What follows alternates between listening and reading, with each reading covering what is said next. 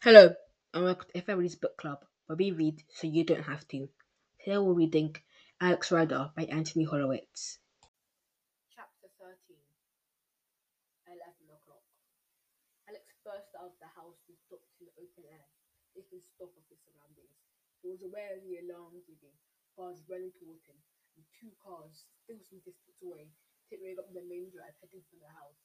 He didn't hope that it was obvious that something was wrong. Nobody would know what it was. They shouldn't be looking for him. At least not yet. That might give him the edge.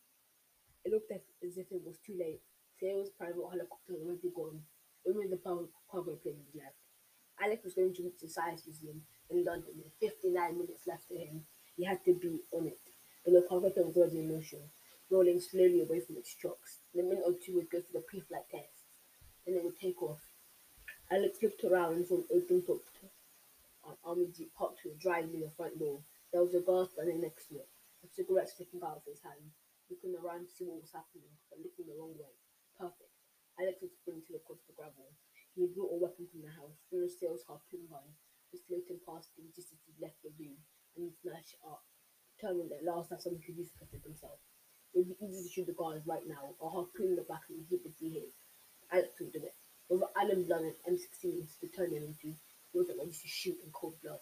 Not for his country, not even for save his own life. The guard looked up as Alex approached and fumbled for the pistol in the holster at his belt. He never made it. Alex used the handle of the harpoon gun, swinging it around up to hit him hard under the chin. The guard crumpled, the pistol falling out of his hand. Alex grabbed it and looked into the jeep, grateful to see the keys were in neat condition. He turned them and heard the engine start up. He knew how to drive. Just like everything else, he had to make sure he'd learn. As soon as his legs were long enough to reach the pedals. The other cars were closing in on him. They must have seen him attack the guard. Meanwhile, the plane went two wheels around, bloody taxing up his dog and run away. He wasn't going to reach in time. Maybe it was the thing were closing in from all sides with sharp distances. Maybe it was his close escape from many dangers before. But Alex didn't have to think. He knew what he'd do. He'd done it 100 times before. Maybe the training could do him to be more effective than he thought. He reached into his pocket and took out the yo-yo that's been still in him. There was a metal stud in the belt he was wearing, and slammed the yo-yo against it, feeling it click into places, as if he was designed to. Then as quickly as he could, he tied the end of the nylon cord around the bolt of his harpoon. Finally, he tucked the pistol that the guy picked into the back of his trousers. He was ready. The plane was facing down the runway, the pilot at full speed. Alex wrenched the gain to fist, released that and brake, and gunned the jeep forward, shooting under the drive it onto the grass, heading for the airstrip. At the same time, there was a tower of machine gun fire. The yanked under the steering wheel and twisted away as his wing was exploding. A bullet slammed into the windshield of the door. Because had seen him coming up the main drive, had wheeled around to come behind him. Each of them had a guard in the back seat, leaning out the window, firing at him, and they were getting closer. Alex tried to go faster, but it was already too late. The two cars had reached him for a whole of a second, fast themselves damaged between them, but on each side. Don't inches away from the car, looking left and right, he could see the barrel of their machine guns. There was only one thing to do. He slammed his foot on the brake, ducking at the same time. The jeep skidded through the hole and two cars dashed past him. There was a chatter as both machine guns opened fire. Alex looked up. The two guys who reached their trigger simultaneously. The aim at him with the jeep suddenly out their side and looked firing at each other. There was a yell. Then the car lost control and crashed into a tree. Metal what crumpled against the wood.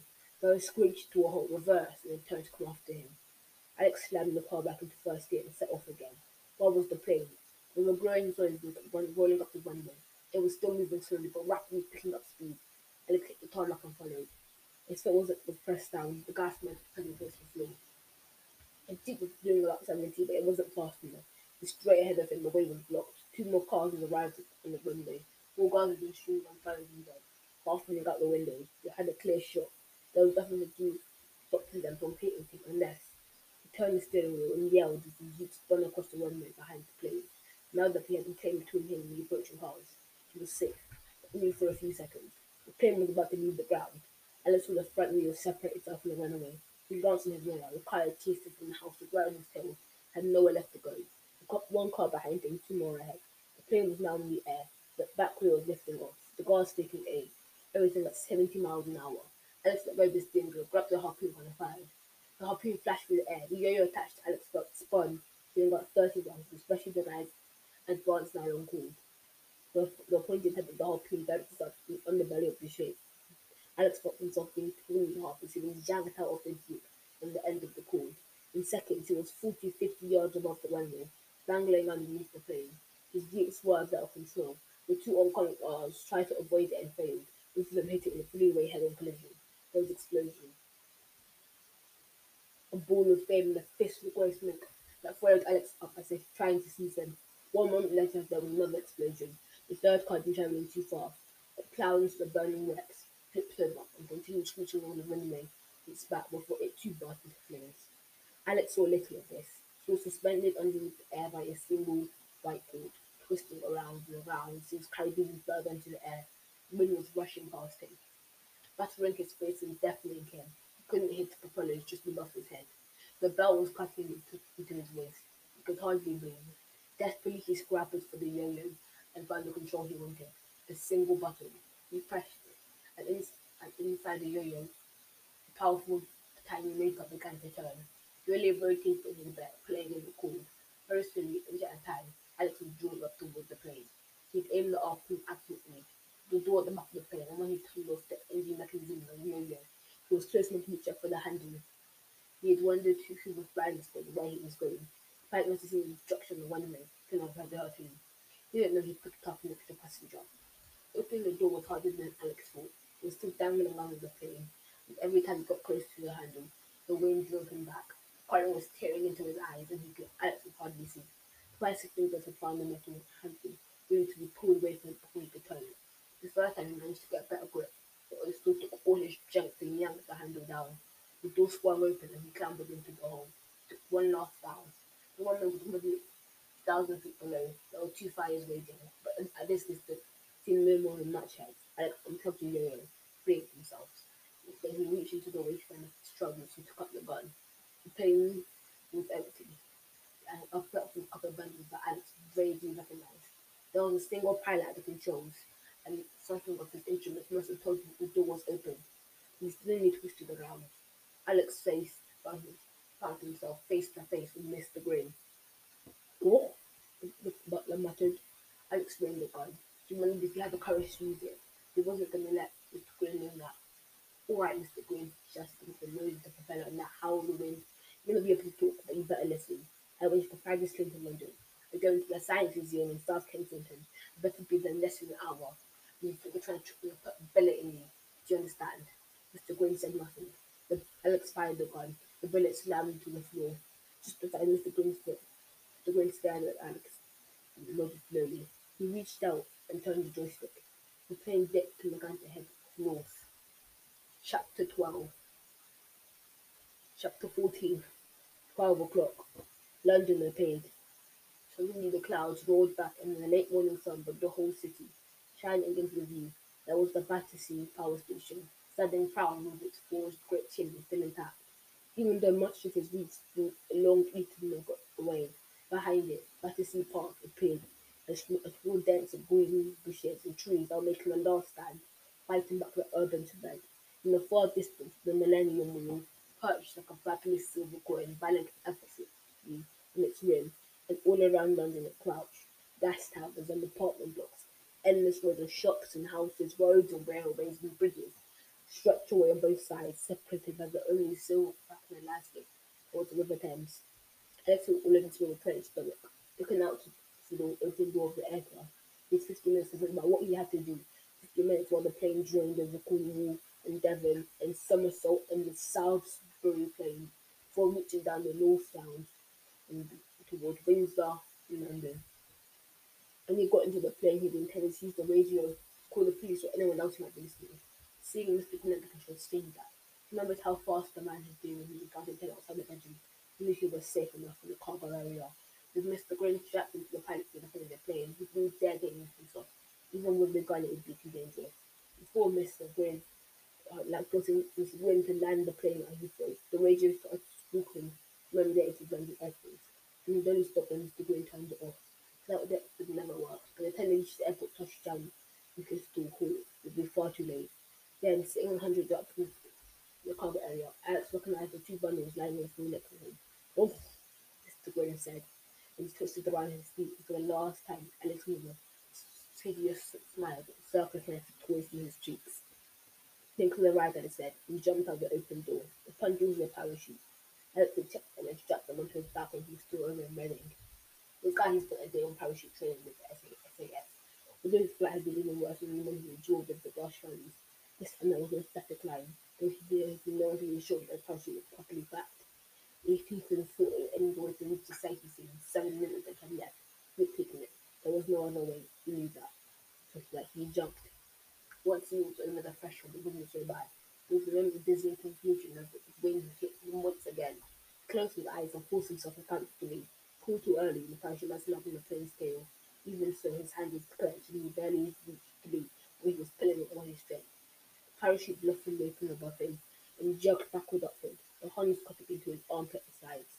He had been flying at 10,000 feet, and Alex opened his eyes and was surprised by his sense of calm. He was dangling in the air, breathing a comforting kind of feel right silk, fast if he wasn't moving at all. When he had left the plane, the city seemed to enjoy it, even more distant and unreal. It was just him, the sky, and London. He was almost enjoying himself. Then he heard the plane coming back. It was already a mile or more away, and now it seemed like he got blanked steeply to the right, making a sharp turn. The engines rose, the plane leveled out, and it headed straight toward him. Mr. Grimm didn't let it get away so easily.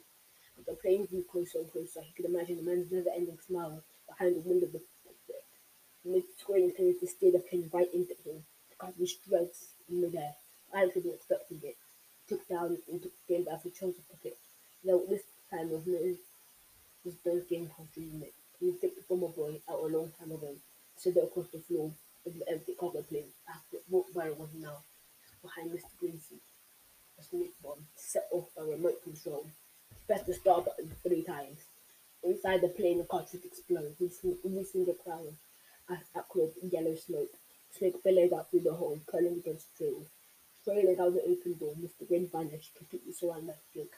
The plane wobbled and then plunged down. Alex watched the plane die. He can imagine Mr. Green blinded, fighting for control. The blade began to twist, slowly at first, then faster and faster. The engines whined. Now it was heading straight for the ground, howling through the sky, and the snake trailed out of its wake. At the last minute, Mr. Green managed to make his nose up again, but it was much too late. The plane smashed into a deserted piece of dockland near the River Thames, disappearing into a ball of flames. Alex looked at his watch. 3 minutes to 12. He was still thousands of feet in the air, unless he landed on a very doorstep of the science museum. He wasn't going to make it. Having coiled the ropes and using them to steer himself, he tried to work out the fastest way down. Inside the East Hall of the science museum, Harold said had been coming to the end of his speech. The entire chamber had been transformed to a great room where Stormbreaker would be bought online. The room was caught between old and new, between stone corners and stainless steel floors, between the latest and high tech and the old curiosities of the Industrial Revolution. The podium had been set in the center for saying the Prime Minister, the First Secretary, and the Minister of State for Education. In front of them there were 12 rows of chairs for journalists, teachers, and invited friends. Alan Buck was in the front row, as emotionless as ever. She was dressed in black, and a large booth of her laptop was next to him. On either side, television towers had been constructed with cameras focusing on Mr. Westbrook. The features being broadcast live schools throughout the country, and also being shown on the evening news. The hall was packed with another 200 or 300 people, standing on first and second galleries, looking down at the podium on all sides. The spills spoke, took the called his turn, and light bulbs flashed. He had the private individual, such a generous gift to the nation. This was an event, history in the making. It was the Prime Minister. The Prime Minister alone was responsible for what's about to happen. To happen.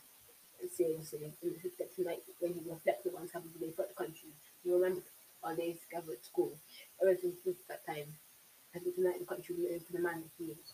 One thing is sure, to the day we will never forget. He bowed. There was a scattering of applause. The Prime Minister glanced at his press secretary, puzzled. The press secretary shrugged and barely concealed weakness. The Prime Minister took his place upon the microphone. I'm not quite sure how to respond to that, he joked, and the journalist laughed. The government had such a large majority that they knew in their best interests. Laugh at the Prime Minister's great. I'm glad that Mrs. Sale had such happy memories whilst we lived together. I'm glad that the two of us together today make such a vital difference in our nation's schools. They would sail just as that table flagged on one side of the premium, one on the table was a strong big computer, and next to it a mouse. This is the master control. Click on your mouse, all the computers will come online. Right, but Mr. Mrs. Fingers, we just individually so that the cameras will get his best profile. Somewhere out of the museum, the clock struck 12. Alex heard the clock about 500 feet up with his voice inside him and rushing towards him. He had seen a building that just after the previous crash. It hadn't been easy finding it, but the city spread out like a freaking map right underneath him. On the other hand, he had lived his whole life in West London. He had visited the Institute of Museum often enough. Coaching to the Victorian Parliament with Albert Hall, walking Suffolk with the two white towers summiting like Green Dome, Imperial College. As Alex dropped, he seemed to be moving faster. The whole city had become a fascinating jigsaw puzzle, and then it really had seconds to piece it together. A wide, extravagant building with church-like towers and windows, just tempted to be the National History Museum. National History Museum was on Cornwall Road. How did you get there from the side of the museum? Of course, turn left at the lights up Expedition Road. Leather Road. Alex pulled up the parachute, guiding himself toward it. How small it looked compared to the other landmarks. The rectangular building just in from the main road, the flat grey roof, and next to a series of arches, the sort of thing you might see in a railway station, perhaps an enormous conservatory. There was a dull orange in colour, coloring one after another. It looked as if they were made of glass. Alex could imagine the flat roof, then he would have to do was look down through the curved one. So the gun he took with the guard, he could use it to warn Prime Minister, and if he had to, he figured he could use it to shoot him with sail. Somehow he managed to maneuver himself into the museum, but it was only as he felt the last iconic feet he heard the clock strike 12, and he realized he was moving and falling too fast if he had missed the flat roof. He sat beside his had two roofs. The original is Georgian made of wire glass, but sometime movement in the most of the between two of them as he was dropping a second piece of plastic sheet over the top. This was the orange roof that Alex had seen. Crashed into it with both feet at 30 miles per hour. The roof shattered. He continued straight through into an inner chamber. Just missing the network of steel girders and main fuel panels. Barely had emerged on what looked like a brown carpet stretched out over the curving surface below. Then he hit it and tore through that too. Though if there was no one in the thing covered, the sand kept the light and dust off the glass that it covered. With a yell, Alex smashed through the glass and let his parachute caught in the beam. He jerked to a halt, swinging in midair through the east wall. This is what he saw. Far below him, all around him, 300 people had stopped and were staring up at him in shock. There had been more people on the jazz directly under him, and some of them had been hit. There was blood and broken glass. A bridge made of green glass slats stretched across the hall. There was a futuristic information desk in front of it, in the very center of everything, with a makeshift stage. He saw the Stormbreaker first, and with a sense of disbelief, he recognized the Prime Minister, standing sword-jacked next to Harold Singh. Alex swung hung in the air, landing at the end of a parachute. At the last, at, as the last piece of glass fell and disintegrated over the terracotta floor, movement and sound returned to the east toward an ever-widening way. Security was the first to react. In the midst of the individual where they really needed to be, they were suddenly everywhere, hidden from bridges. Guns in hand had been empty for a second before. Alex had also jumped into the gun, pulling it from the waistband of his trousers. Maybe he could explain why he was here before so Prime Minister Albert was filmmaking, but he doubted it. Shoot fast and ask questions later. The lines were bad films, but even bad films are sometimes right. He emptied the gun. Bullets echoed around the room, surprisingly loud. People were screaming as punching and pushing as they fought for cover. The first bullet smashed into the information desk. The second hit the Prime Minister in the hand, his finger less than an inch away from the mouse. The third hit the mouse, blowing it the fragments. The fourth hit an electrical connection, disintegrating the furniture slowly. So it died forward, determined to click on the mouse himself. The fifth and sixth bullets hit him. As soon as Alex had fired the last bullet, he dropped the gun, letting it clatter to the floor below, and he held up the palms of his hands. He felt ridiculous, hanging there from the ceiling, his arms outstretched. There were already a dozen guns pointing at him, and he had to shoot that they were no longer armed. He didn't need to shoot. Even so, he braced himself into the security light open fire. He could almost imagine the hail of bullets tearing into him. As far as they were concerned, it was some sort of crazy tenement. He just pulled the parachute from his youth and taking 6 shots to the Prime Minister.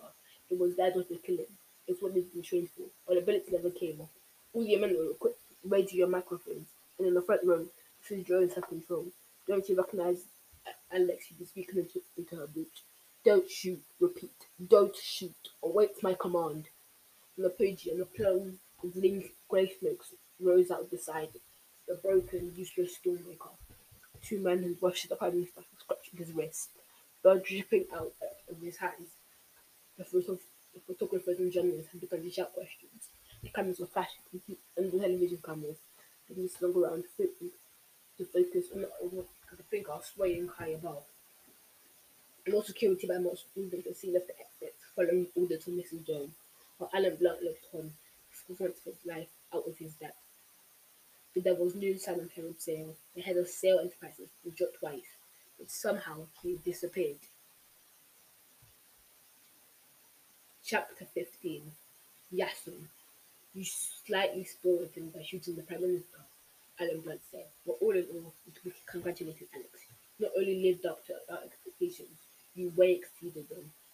It was late afternoon the following day, and Alex was sitting in Blunt's office at the Royal General Building, Liverpool Street, wondering just why, after everything he'd done for them, the head of N16 had to sound quite much like the principal of a second-rate private school giving him a pitch report. Mrs. Jones was sitting next to him. Alex had refused the offer of a peppermint. He was beginning to realize it was all the reward he was going to get. She now spoke up for the first time he'd come into the room. You might like to know about the clearing up operation. Sure. He glanced at Blunt. He nodded. First of all, we didn't expect to read the truth about any of this in the newspapers. Put a demonstration on it. We don't allowed to pick anything. Of course, the ceremony of the society and the truth of life. But fortunately, we'll be able to cut the transmission before the cameras was taken. In fact, nobody knows what the 14-year-old boy who caused all the chaos. And we plan to keep it that way, Blunt muttered. Why? Alison liked the sound of it. Mrs. Jones dismissed the questions. The newspaper hadn't picked up on the course. The story put out was that Sale was attacked by a hitherto unknown terrorist organization he's gone into hiding. Where is Sale? Don't know. But we'll find him. There's nowhere on earth he can hide from us. Okay, Alex sounded doubtful. And as for the stormbreakers, we already know that it's a dangerous product for and they wanted to turn on to be electrocuted. It's embarrassing for the government, of course. They've all been recorded and they're bringing them in now. Silly was very fanatical, but he programmed them that the smoke virus could be released by the Prime Minister at the site this year. Managed to destroy his pickup. So even though a few schools that had to stop the computers haven't been affected, it was very close, but we analyzed a couple of samples. It's lethal. Worse than the stuff I averaged during the Gulf War. You know, he supplied it. Blunt coughed. No. How about the submarine as well? Forget about the submarine. It was obvious that Blunt didn't want to talk about it. Just make sure we'll make all the necessary inquiries. What about Yasin Gogorovich? Alex asked. Mrs. Jones took over. He closed that plant down at Port Talon. You already have most of the personnel on your list. It was unfortunate and we weren't able to as Nadia Hawley or the man who was Mr. Green. He never talked much anyway, Alex said. It was lucky that a plane crashed into a building site, Mrs. Jones told her, went on. Nobody else was killed. As for Yasin, I imagine he disappeared.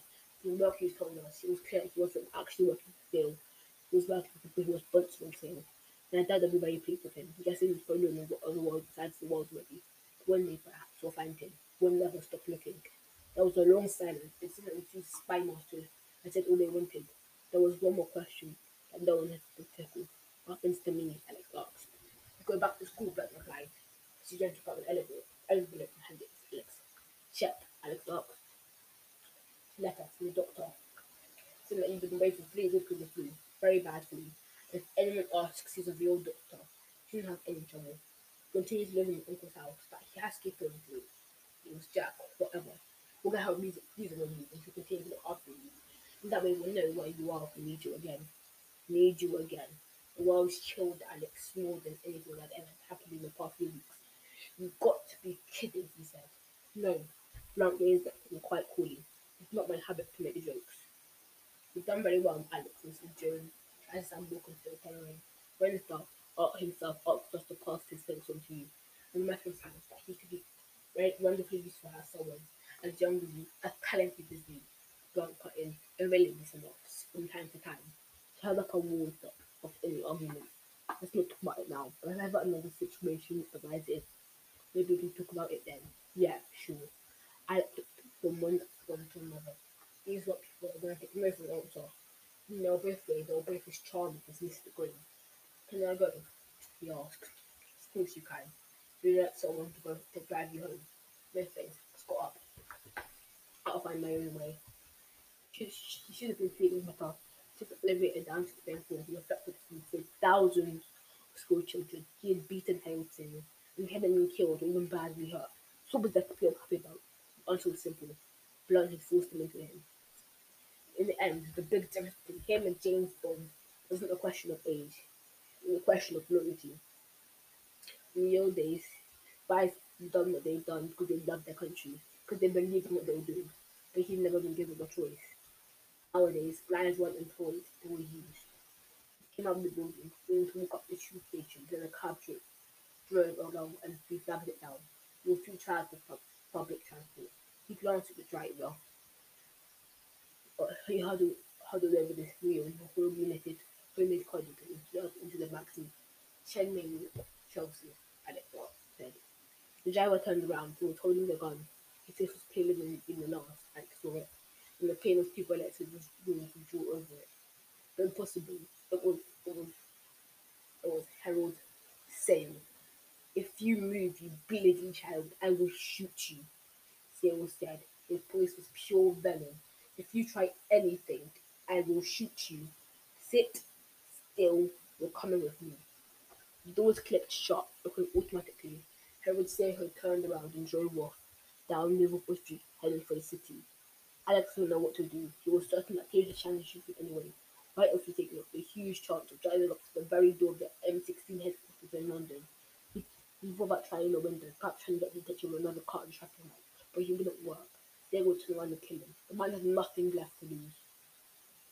I drove for 10 minutes. It was a Saturday and the city was closed. Traffic was light. Then Phil pulled up in the front of a modern glass-front skyscraper with an abstract statue too, oversized brown bronze walnuts on slab concrete outside the front door. "You'll get out the car with me. You and I will walk into the building. If you think that about running, remember that this gun is pointed to your spine." Phil got out the car first. His eyes never left Alex. Let's keep the two bullets and hit him on the left on the shoulder. His left hand was handed him it, but the gun in his right hand. It was perfectly steady, aimed at Alex's lower back. The boarding could swing doors and they were open. Alex found himself in a marble-clad room with leather sofas and curtains that accepted it. There was no particular either. Cyril gestured with the gun and he walked over to a bank of elevators. Then demonstrated. He got in. The 29th floor, Cyril said. Alex burst up. "We're going up there for the view?" he asked. Cyril nodded. "Look, all the busy jokes you are. I'm gonna have the last laugh." He stood in silence. I could feel the pressure in his ears. The elevator rose higher and higher. Cyril was staring at him, his damaged arm tucked into his side, putting himself against one wall. Alex thought about attacking him. Just get the elevator surprise, but no. They were too close, and Cyril was cold like a spring. Cyril waved the gun, turned left to come to the door, opened it. Alex said he was told. The door marked 25. A flight of concrete steps led up. Alex, the gun still nodded up. They climbed the steps and reached up another door with a push bar. Alex pressed it and they went through. He was back outside, 30 floors up on a flat roof with a radio mast. A tall metal fence running around the perimeter. Inside was standing on the head of a huge cross painted in red paint. Looking around, he could see across the city of Canary Wharf and beyond. He'd seen the quiet spring day Alex had left the road in his office. But when he got up here, the wind streamed past and the cloud boiled. "You ruined everything," Cyril howled. "How did you do it? How did you trick me? I had beaten you, Fury man, but they had had to send a boy, a bloody schoolboy. Well, it isn't over yet. I'm leaving England. That's why I brought you here. I wanted you to see." Cyril and Alex turned around. There was a helicopter hovering in the air above behind him. Where it had come from was painted red and yellow, a light symbol ending in a cross and a figure in dark glasses and a helmet over the controls. The helicopter was a Polar Bride EC-120B, one of the quietest in the world. Its one was his blades beating in the air. That's meant to get out of here, so I'll continue. So I will never find me. And one day, I'll be back. Next time, nothing will go wrong. And you won't be here to stop me. This is the end for you. This is where you die. There was nothing Alex could do. Sale raised the gun and took aim, his eyes wide, pupils blacker than they'd ever been, more pinpricks in a bulging white. There were two small explosive cracks. Alex looked down, expecting to see blood. There was nothing. He couldn't feel anything. The sail staggered onto the floor and fell into his back. There were two gaping holes in his chest. The helicopter landed in the center of the course. The pilot got out, still holding the gun that killed Harold Finn. He walked over and examined the body, pointing it with his shoe. Satisfied, he nodded to himself, tucking the gun away. He switched off the engine of the helicopter, and behind him the plane slowed down and stopped. Alex stopped forward. Mrs. Stephen noticed him for the first time. "You're Yasin Gogorovich," Alex said. The Russian nodded. It was impossible to tell what was going on in his head. His clear blue eyes gave nothing away. "Why did you kill him?" Alex asked. "Those were my instructions." There was no trace of an accent in his voice. He spoke softly, reasonably. He'd become an embarrassment. It was better this way. It's not better for him. Yasin shrugged. "What about me?" Alex asked. The Russian ran his eyes over Alex, as if weighing him up. "I have no instructions concerning you," he said. "You're going to shoot me too?" "Why haven't you me too?" There was a pause. Two of them gazed at each other over the corpse of Harold Sale. "You killed Ian Ryder," Alex said. "He was my uncle." Jason shrugged. "I kill a lot of people," he said. "One day I'll kill you," Alex responded. "A lot of people have tried." Jason smiled. "Believe me," he said. "It would be better if we didn't meet again. Go back to school. Go back to your life. And the next time they ask you, say no. Killing is for grown-ups. You're still a child." Alex spun his back on Alex and climbed into the cabin. The blaze started up, and a few seconds later, the helicopter rose back into the air. The remnant hovered at the side of the building. Behind the glass, Yasin raised his hand. The gesture of friendship, a salute. Alex raised his hand. The helicopter spun away. Alex stood where he was, watching it, till it disappeared in the dying light. The end.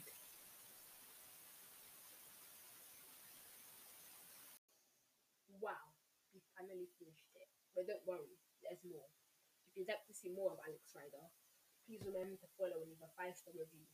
And if you would like to see any read any other book series, I am always open to